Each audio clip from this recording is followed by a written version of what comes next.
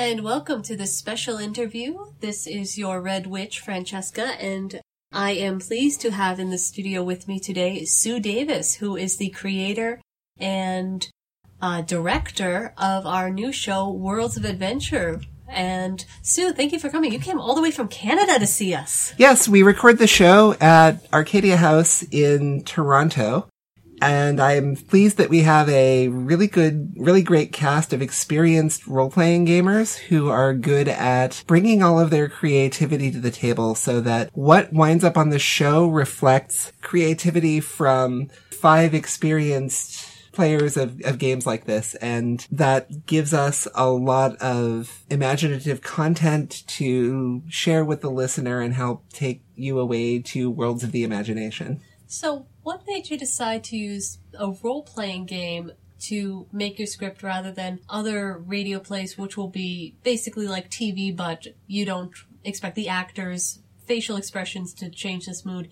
It's all about the background music, the effects, and the voice actors. None of the show is scripted, and writing good scripts and coming up with good drama takes a long time. We're able actually to record the show in a single take in a single evening. And so a 3-hour recording session gives us 2 hours worth of show. And that's all created by the team of all 5 of us. And because we're able to surprise each other and bring serendipity to the table, we wind up with something that's better than it would have been if I had just sat down and hammered out a script. When we first got the show, our manager Kathy said, it's Dungeons and Dragons on the air. And then it was, wait, it's Dungeons and Dragons on the air. Is this actually Dungeons and Dragons? Because we do have some gamers out here in our listening area. It's not actually Dungeons and Dragons. It's a role-playing game called Hillfolk from Pelgrane Press. The actual system is called Drama System.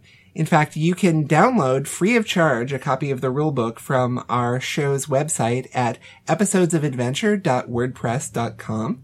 Look under the resources tab or look in any of our episode folders like the one for episode 3, which is airing tonight.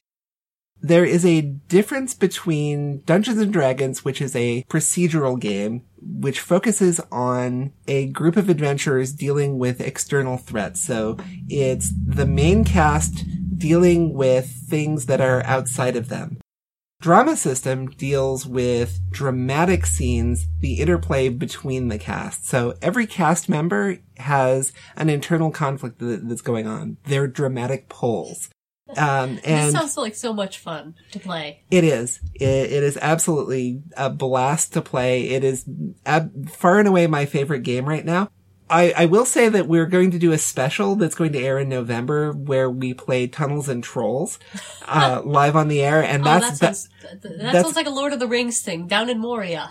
That is a traditional old school role-playing game from 1975, and so if you're a Dungeons and Dragons player, our 2-part special that's going to air in November with Tunnels and Trolls is going to be more along the lines of what you're used to. It's a traditional dungeon crawl.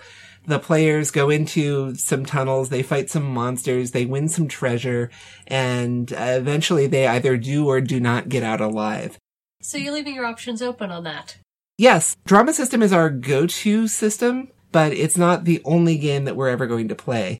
For example, the first 2 episodes that we aired were based on a different game called Microscope. Microscope allows you to create the entire history of your game world in one setting. So we started from absolutely zero, and we created the entire game world, the entire setting, and the entire history that we're playing in right on the fly. I'd be terrified to do that. But I'm not a gamer. I know you're so disappointed in me, you who have been a friend of mine for several years. I like Settlers of Catan and Cards Against Humanity. I win against my sister, I lose against other people. I don't know if that makes me a good person or not. But, how many episodes can we expect from each game? Or is it going to be a little like the Red vs. Blue Machinima series where even when you end, it just picks up with a new quest or a new thing?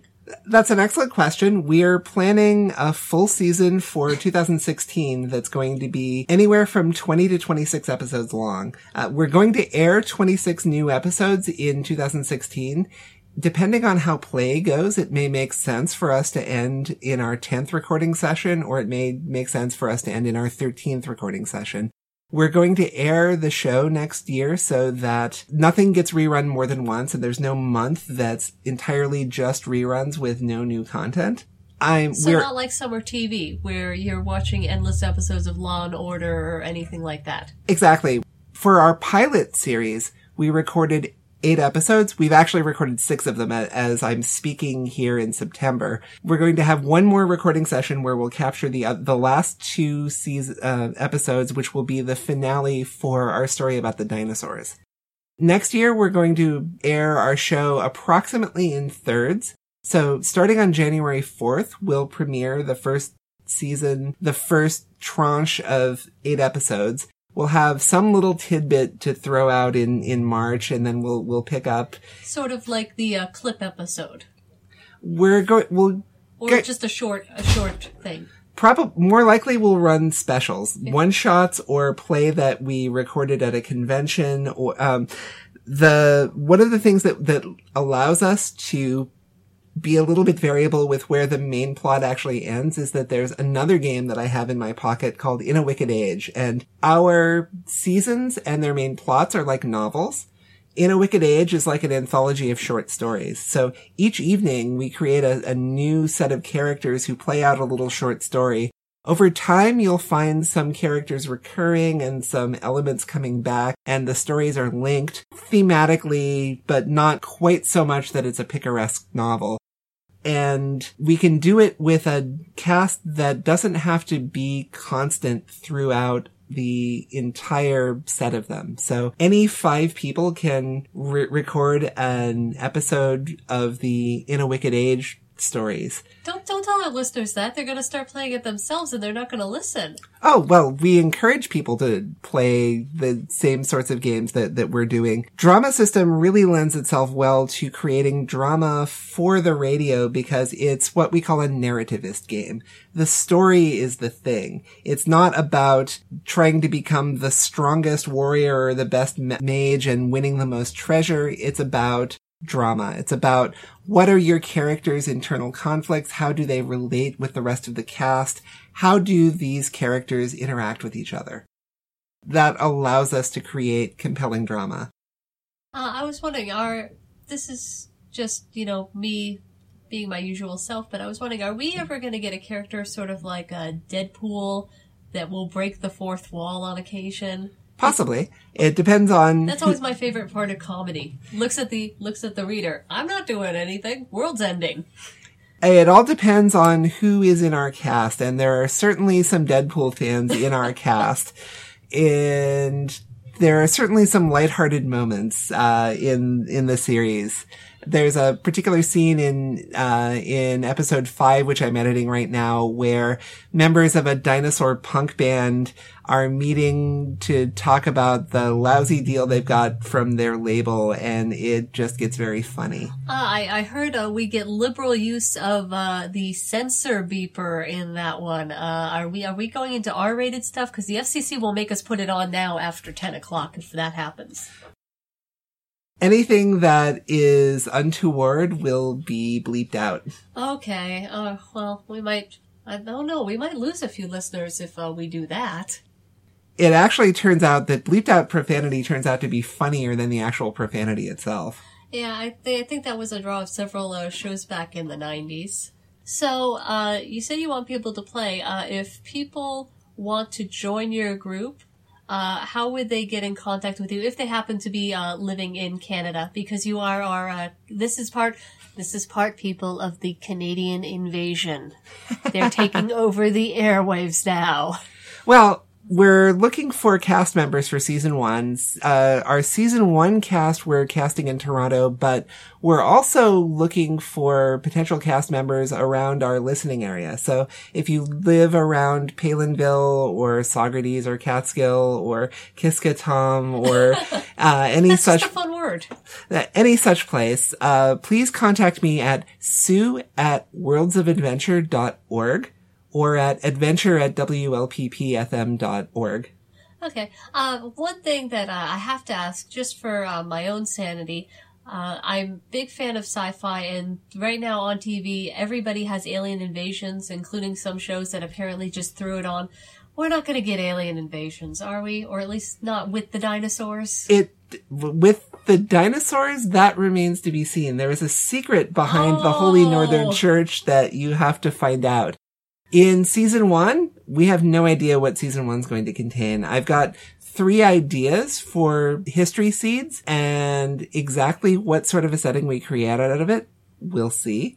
We can put alien invasion on the no list if you are really so objecting to alien invasion. I'm for zombies.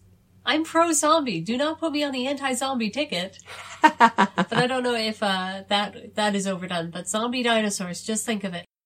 So with the dinosaurs, we already know that in the world of the dinosaurs, there's an alien invasion, and the aliens began experimenting on baby dinosaurs. But fear not, the dinosaur resistance is on the case to throw the evil aliens off of dinosaur Earth. Oh, lordy. So do the dinosaurs have a religion? Because we are we're broadcasting out of a church. Well, the dinosaurs have the Holy Northern Church, which turns out to be a front for the alien invasion.